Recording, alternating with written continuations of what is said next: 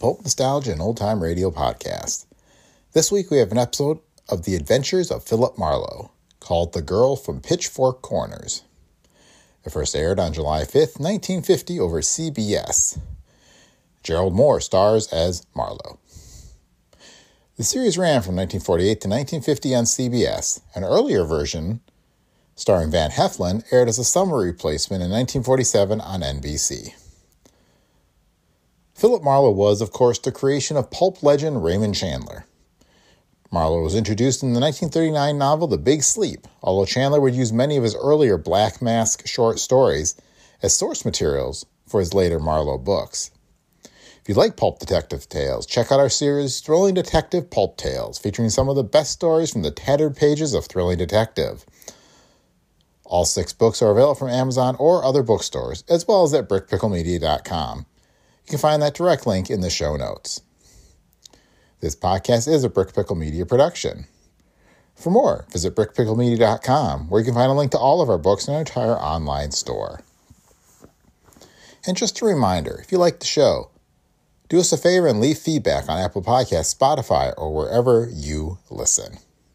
And with that, on with the show. With supply chains becoming more complex, you need to stay on top of the latest logistics developments. So if you work with logistics, you need the Beyond the Box podcast from Maersk. It's the easy way to keep up to date with everything from digital disruption in logistics to the need for supply chain resilience in today's market. Find out more and keep ahead of the game with the Beyond the Box podcast on logistics insights at maersk.com/insights. Get this and get it straight.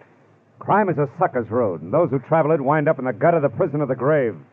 There's no other end, but they never learn.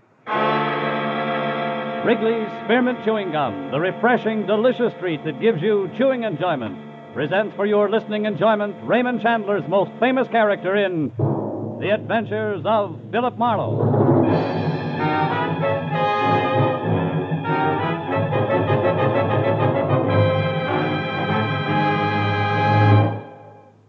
To make every day more enjoyable, treat yourself often to refreshing, delicious Wrigley's Spearmint Chewing Gum. Here's a taste treat you can enjoy indoors, outdoors, at work, or at play. The cool, long-lasting mint flavor refreshes you. The smooth, steady chewing helps keep you fresh and alert. Adds enjoyment to whatever you're doing. Wrigley's Spearmint Chewing Gum. Healthful, refreshing, delicious. Now, with Gerald Moore, starred as Philip Marlowe, the makers of Wrigley's Spearmint Chewing Gum are glad to bring you tonight's exciting story, The Girl from Pitchfork Corners.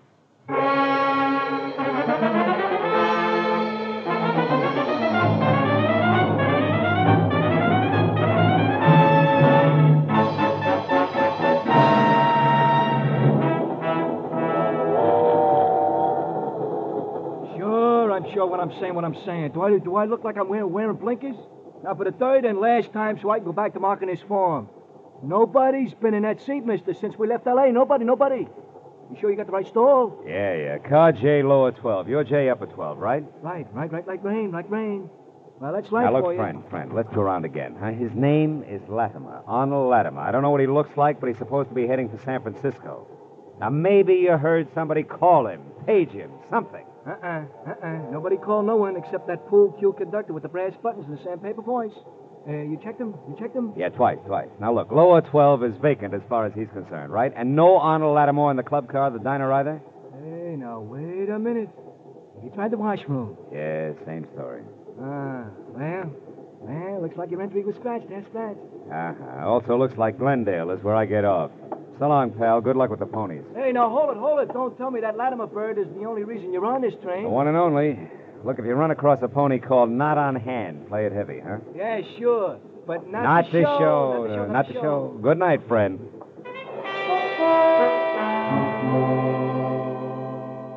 I waited on the platform at Glendale until the chrome streamliner had glided out with car J, lower 12, still empty. Then I got a cab back to Union Station in L.A., picked up my own car, and headed for 1312 North Bronson Drive in Hollywood, and a woman I'd never seen named Donna Rollins. She had hired me by special delivery letter that afternoon. Crisp $50 bill enclosed therein. to be sure that one Arnold Latimer was going where he'd said he was going. That had been my job. Well, the place on Bronson was the kind of imitation Mount Vernon architecture where Washington couldn't have slept a wink. The lady that answered the door was about as colonial as Bebop. Yet she was a full lap behind the other extreme, known as glamorous Hollywood type. Just a nice-looking anybody, with freckles, brown hair, and a soft bun, and dressed in a white blouse that didn't plunge an inch. Yes? What is it? Oh, I'm Philip Marlowe, Miss Rollins. I'm afraid you're entitled to some change. May I come in? Change? What do you mean, change? Your $50. It's a lot of money for a one-line report on a little man who wasn't there. Miss Rollins, did you hear me? Yes, Mr. Marlowe. I don't like to seem abrupt, but I'm very busy. Excuse me, please. You seem to have lost interest in Mr. Latimer in a hurry. You know, when you sent me the letter this afternoon... Please, Mr. Marlowe, there isn't time for talk. I've already told you I'm very busy. Good night. Okay, baby. Good night it is. I backed my nose off the front door knocker, chalked Donna Rollins off as another woman who had changed her jittery mind, and walked a dozen yards back to where I'd parked my car. The crisp $50 bill was still burning a hole in my pocket. When I was in behind the wheel, I was still worried about taking so much for so little, until I flicked my headlights on and the slash of white picked up something I hadn't expected. Donna Rollins, a coat thrown over her arm, a face stamped with fear, was running away from the house like it was going to blow up, headed for a taxicab parked close to a corner. I started my car to follow her, but I never made it, because a hot rod decided all at once to park in front of me. The adolescent climbed over his door and came toward me. He was strictly brash high school sophomore with dialogue to match. Of course, the cab was gone. Well, Pappy, nice going. Your bumpers pleated my twin pipes. Well, what do you calculate doing about it? If you were 5 years older and 5 inches taller, I'd pleat you, Pappy. Now, come here. Oh, hey, let me go. Not until I speak my piece. You, Sonny, are going to get those two cars apart in less than 2 minutes because I don't calculate on being gone any longer. Is that crystal clear? Yeah, sure, mister. Sure, I'll fix it up double quick. You'll see. I practically got it done now. Okay? I don't know. We'll talk about it again in 2 minutes. I had no idea what Donna Rollins had been running to or from. But the fact that she was gone while her front door was still open made her house the first place to check. I found the living room nothing more or less than I'd seen at my first peek. Plush, but empty. The bedroom beyond was the same. White satin drapes spilling onto a wall-to-wall jet black hook rug, and on the far side of the room, sprawled over an also white ottoman, a very beautiful blonde girl, very dead. She'd been shot twice in the back sometime in the last hour. And there was no identification in any of the pockets of the expensively tailored gabardine suit that she wore. In a handbag, the story was the same. Yeah, it looked like Donna had had good reason to run, but that I had a better one for calling the police. Or taking her messages. Hello? I want to talk to Donna. She isn't in. Message?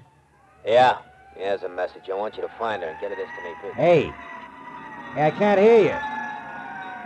Are you still there? Yeah. Now, hold on. Oh. His phone booth's leaked. Okay. Who are you? Friend of Donna's. You said you had a message. Yeah, so I did. But? But I think you're awful anxious, fella. Too anxious. Oh, now, wait a minute. Don't get touchy. I'm a friend, all Skip right. it, friend.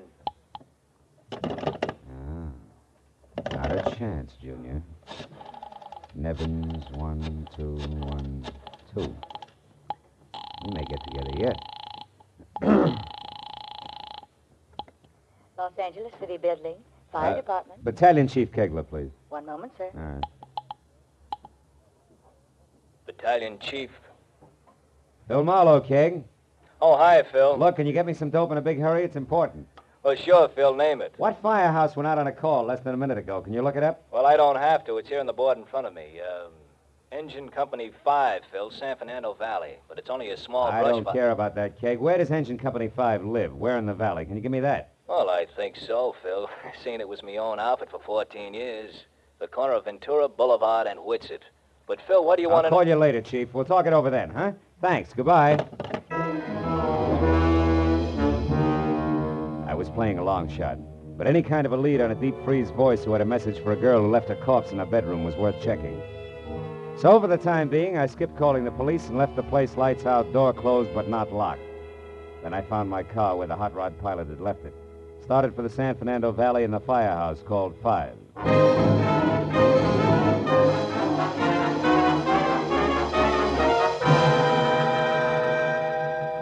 20 minutes later, when I was there and out of my car, I came face to face with my second break. The only payphone within a half block of the engine company was at an all-night open-air hot dog stand. And the attendant on hand, a girl with a kind of arched eyebrows that left her looking constantly surprised, had an A1 memory.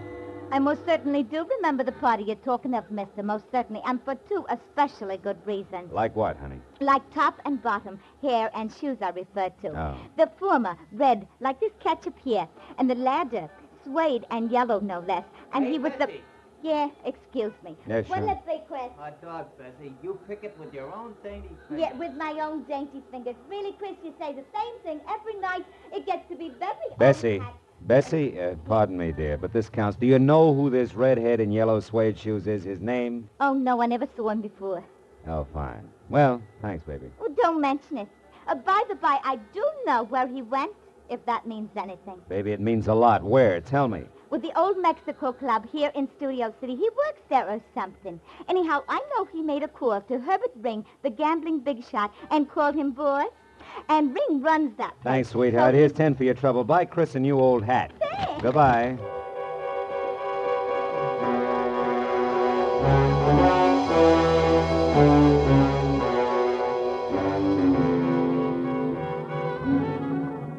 The old Mexico Club was phony south of the border from authentic Latin American rumba team I'd seen billed as Mr. and Mrs. Buck and Wing a month ago at the policeman's ball, to a life-size painting of a bullfighter who had his cape thrown over the wrong shoulder. It was strictly second-rate all the way down and back up the line to the proprietor himself, Herbert Ring, an almost smooth, almost big bookmaker whom I knew slightly. I found him at a corner table, huddled over a glass of milk, listening hard to none other than the redhead with the gaily colored feet. When I stepped up to them, the conversation broke off sharply. Well. Hiya, Phil. What's new, boy? Oh, nothing much, Herb. Outside of a job I just landed. A girl named Donna Rollins. Donna Rollins? Quiet, Larry. Excuse us, won't you? Sit down, Phil, sit down. Mr. Marlowe, Larry. How are you? I'll be at the bar, boss. He's not so friendly, Phil. The evasive type, if you know what I mean. Yeah. Evasive like Arnold Latimer, maybe? Who's that, Phil? Now, listen, Herb, I'm trying it straight. Donna Rollins and you, what's the tie? I forget. Your angle? Right now, curiosity and a corpse, no more. Oh, somebody's dead, huh? Where? I forget. Round 2, Herbie. Yeah. Okay, Phil, you got as much good sense as you have nerve. Thanks. I'll try it straight for a while. A certain party has me over the barrel. Tonight's the payoff. I plan on making it. That's all. Blackmail? And you're almost happy about it? Oh. Now, look, Herb, you don't expect me... You're thinking like an honest man. Now, turn it over. Huh? I'm stuck, so I pay. Once. Blackmail's your name for it. We call it smart money. And smart money's what we deal in. You follow? Almost.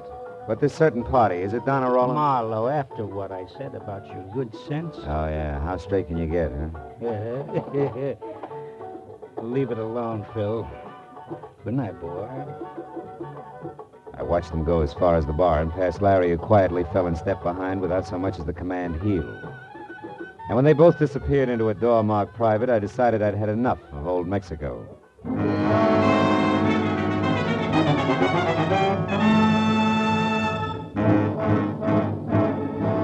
I got out to my car and pointed it back for Donna Rollins' place for the only reason left. I didn't know where else to go. Half hour later, when I was there, I was glad it had played that way because number 1312 North Bronson was not dark as I'd left it, but lights on, front door wide open, radio going, and for a topper, a gentleman of maybe 35, in tweeds and a sunburn, mixing himself a drink. The evening paper open on a nearby coffee table. What? Good evening. Oh, you startled me. You a friend of Donna's? Yeah. She in? No, she... Say, who are you? You barge in here, close the door, make yourself... I told you I'm a friend of Donna's. Oh? That's odd. So am I. A study boyfriend. Shall we try again? All right, the name's Marlowe. I'm a private detective working for Donna. Donna hired a private detective? Why? What's wrong? Take it easy. Mr. Sattler, Doug Sattler. No. Now, please, now, Mr. Marlowe, come to the point. I had a date with Donna. Yeah, well, from the way she left here, I don't think she's going to keep it. Why not? Why shouldn't she? Well, for one thing, if you don't know already, there's a body in the bedroom there. But somebody's dead in there? Yeah, very dead. Mm-hmm. Let's have a look, huh? Maybe somebody you can identify. It's a woman, Mr. Sattler, a blonde. She was shot. Well, who is it, Sattler? Friend of Donna? Oh. It's Donna.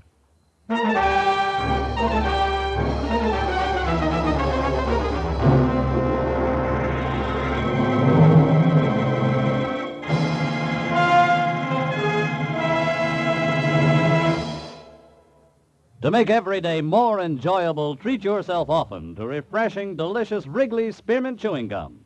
The lively, full-bodied, real mint flavor cools your mouth, moistens your throat, freshens your taste. And the chewing itself gives you a little lift, helps you keep going at your best.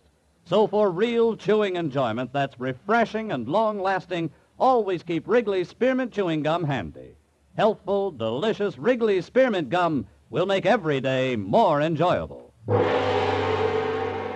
Now with our star, Gerald Moore, the second act of Philip Marlowe and tonight's exciting story, The Girl from Pitchfork Corners. The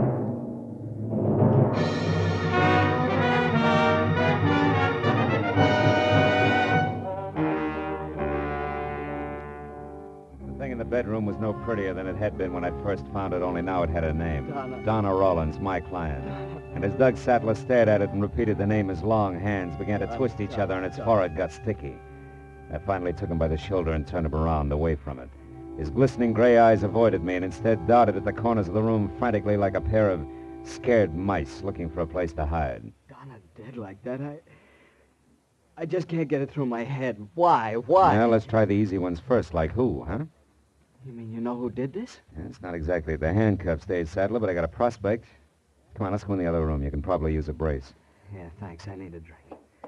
Yeah, I think it's a girl, a cute one with dark eyes and a double row of freckles across her nose. Freckles? Yeah, also she has brown hair and a bun and a mouth that probably liked to smile once. I wasn't doing much of that when I reported to her tonight. You reported to her. Now, wait a minute. That's impossible, Marlowe. Why? She was right here in the apartment. Furthermore, she said she was Donna Rollins. I can't understand this, any of it. Hey, wait a minute. Take it easy with that stuff. I said a brace, not a bottle. I need it. See, I know the girl you've just described. Hmm? Her name's Beverly Cheskin. Cheskin. And her reason for killing, if she did? Jealousy. Maybe you better draw me a picture. She's a crazy, unreasonable kid from the sticks, Marlowe. From Pitchfork Corners, Kansas. From where? That's right, Pitchfork Corners. Oh. The rest of it's just as fantastic. Well, what's the rest of the story? Last summer, my car broke down. I was stuck there for a week. Mm-hmm. She worked in the only drugstore in town. I was just about the first guy she'd ever seen in something beside a straw hat and overalls. She fell for me, and, well, I kind of let her on. You know how a fellow will. I should. I've been hearing the same story since I was in the third grade. It's the truth. Oh, sure, sure. Rest of it, no doubt, goes right down the same cob. From sweet nothings to love letters sealed with a kiss. You finally got around to breaking it to her gently about Donna. She wouldn't believe you, and before you knew it, she dropped everything, came to the big city, huh? Yeah, 2 days ago. Yeah. You make it all sound pretty silly. It's no sillier to me than that corpse in there. Okay. It's hard to believe she'd actually commit a murder, Marlowe. She does have a temper. And she's just pulled her life out by the roots. And you know what? They grow deep in places like Pitchfork Corners, city boy, or didn't you care? Of course I did. Crazy little fool. I tried to reason with her in my letters, Never mind, never mind. Let's get down to the sophisticated part, huh? About Donna and one Mr. Latimer, for instance.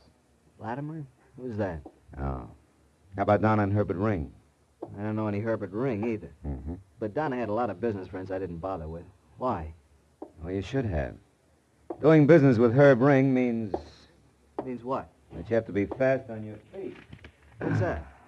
What'd you pick up off the floor, Marlowe? An old envelope. I'm a stickler for neatness. Where's Beverly staying, Sattler? I don't know. She called me once, but she wouldn't tell me. I haven't seen her. Where'd she reach you? My hotel, the Greenwood Arms. Mm-hmm. Marlowe, what are we going to do? About Beverly, I mean. Right now, I'm going to try to find her. You can stand it, Sattler. Stay here. And stay sober. The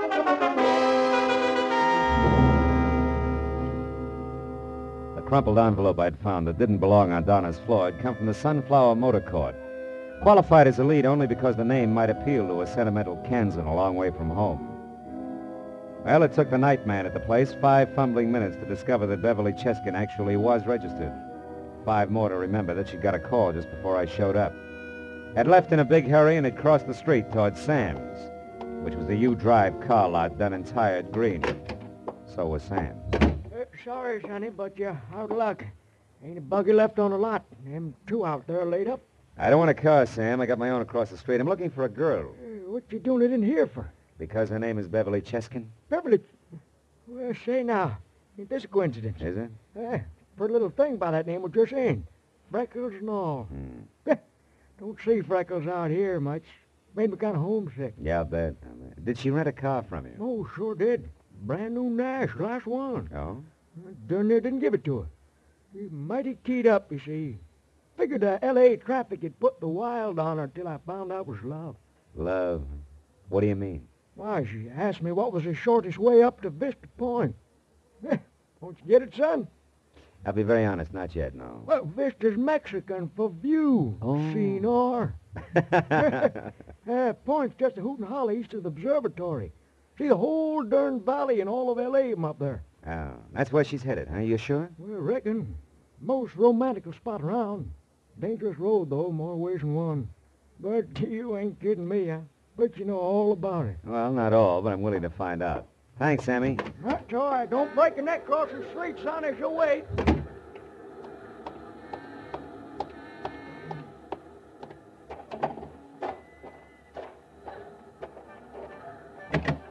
Leave that heap right where it's set, Shamus. You won't be needing it. I won't take your word for it, Larry. You'd better. Mr. Ring wants you and me to have a nice talk. Tell him we have nothing in common. He knows different. The name Arnold Latimer, for instance. Sorry, some other time I got a date. Come here, you. Said we're gonna talk, Mr. Cool Cucumber. If I have to warm you up to it the hard way, it's okay with me. You know, Larry, there's something wrong with a guy who'll wear yellow suede shoes like those. He must be slow in his reflexes. Imagine I'll be seeing you.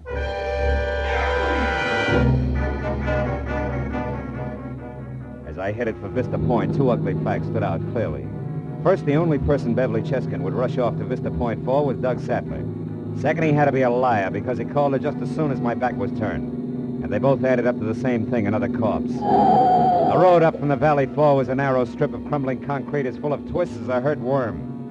But near the top it leveled off in a series of ragged terraces, grossly overrated as a lover's rendezvous. I pulled off the road, hid my car near a scrub oak, and went the rest of the way up on foot. A cold wind lashed at the manzanita as I worked my way up to the crest. The half-moon played unpredictable tag with low clouds. So I followed the shadow of a stone wall out onto the jutting point, where the mountain fell away on 3 sides into a black gorge. Finally, I spotted them. Doug Sattler and the freckled kid from Pitchfork Corners, standing close together at the edge of oblivion. I was in love with you, Doug. I still am. Doesn't my being here prove that? When you called me at the motel, I came up here as fast as I could, even though I knew what you'd done. Oh, Doug, why did you have to kill her? Why? Because she double-crossed me on a business deal. A blackmail deal, Beverly. Blackmail? That's right. Donna knew plenty about certain men in this town, big-timers who'd pay thousands or kill to keep others from finding out about it. Oh, Doug, how could you? Well, it was risky. I had to pose as somebody who didn't exist, a Mr. Arnold Latimer, and pretend that he was the one who had all the information. I demanded 50 grand from a guy named Ring and set Donna up as the go-between. Then, as Latimer, I was supposed to go to San Francisco on the train and wait for Donna to come with the money. But I'd have waited the rest of my life. She intended to keep it all for herself. But you killed her, Doug. Was it that important to you? You still don't get it, do you? I know now that there's no chance for us, for you and me. No chance at all, ever. I'm going through with the deal alone, Beverly. I'm going to get that money. But I've got to do something else first. I'd heard enough. You don't really think I reached for got my you up here 38 and just to edged leave along the the wall lights toward out. them to where I knew I couldn't miss. I made a mistake, Beverly. I dropped an envelope in Donna's place, and Marlowe found it. He knows I lied, but I can still say I did it to protect you. Protect me? What do you mean? He'll be up here eventually, but all he's going to find is a stupid kid from Pitchfork Corners who murdered a rival in a fit of jealousy and then couldn't face it and came I was up counting here on the to wind to make cover any noise, and it did. You see, it was a That's why I was caught flat-footed when the shot came. Sattler lurched up on his toes and doubled over, clawing at his stomach. I crouched down as Herbert Ring stepped out of the brush across the clearing, a thin-barreled gun in his hand. Don't move, sister. Sattler had fallen face down on the ground. I started moving again as Ring rolled him over with his foot. He was dead. That's the only payoff Mr. Arnold Latimer gets for me. It's too bad you had to be here to see it made, sister, because I can't afford a witness. I'm sorry, I really am. But it's no worse than he was going to do to you. Ring! Duck Beverly! Let that gun lay, Ring. Don't reach for it. Just relax. And Larry, that louse. He was supposed to... Yeah, it's a little late for tips, Herb. You should have hired a better class of help. Go fry your head. Nobody's perfect. Even you. Yeah, where'd I slip? Too much volume when I talk to Sam? Yeah, that's right, Loudmouth. I tagged you there, and listen. So you knew where to come, and you heard the rest of it up here just like I did. You take it, Herb? It's not going to be easy getting it down this hill to a dock. Are you kidding, Shamus? I ain't moving any place. If you know any pretty words, go say 'em to the lady. She's the one who needs 'em. They'll go over big in Pitchfork.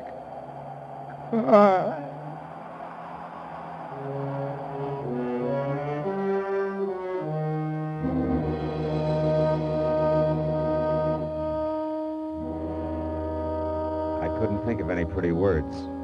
Not then, anyway. I let her figure it all out for herself, and she was still at it when we got to police headquarters, where we told the whole story to homicide from start to finish.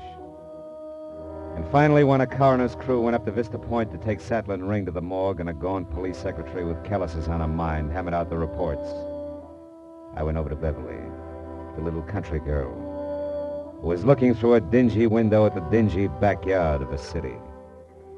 Are they going to ask any more questions, Mr. Marlowe? No new ones. They've got it all. They just like to repeat to be sure it comes out the same each time. You can't blame them, you know. Well, they're not going to hold you. You can leave tomorrow and go home.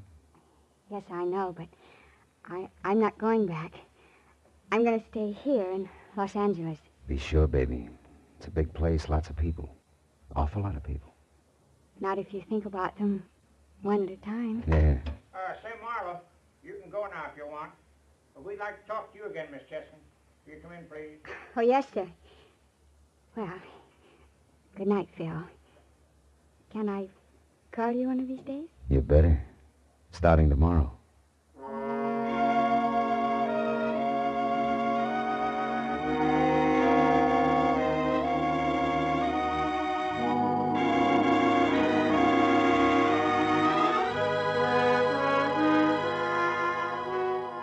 She smiled.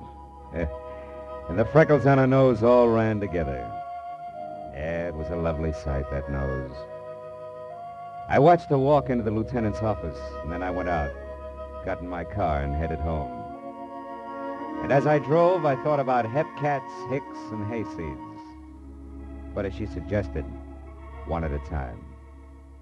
You know what? It worked. That way there's no difference. They're all people. Yeah, I had a hunch I was going to be planning on that phone call tomorrow.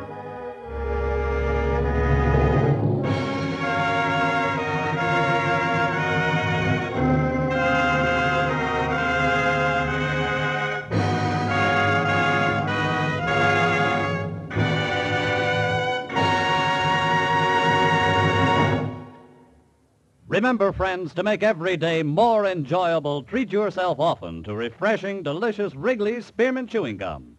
There's lots of cooling, real mint flavor in every stick. And chewing Wrigley's Spearmint helps keep you feeling fresh and alert. You feel better, work better, get more fun out of doing things. So indoors, outdoors, wherever you go, keep some healthful, refreshing Wrigley's Spearmint Chewing Gum handy. To make every day more enjoyable, treat yourself often to delicious Wrigley's Spearmint Chewing Gum.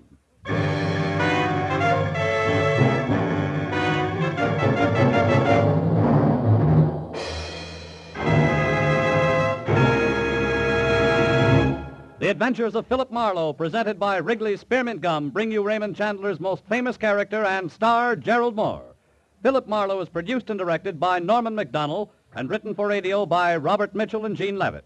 Featured in the cast were Sammy Hill, Peter Leeds, Wally Mayer, Hugh Thomas, Anthony Barrett, Vivi Janis, and Harry Bartell.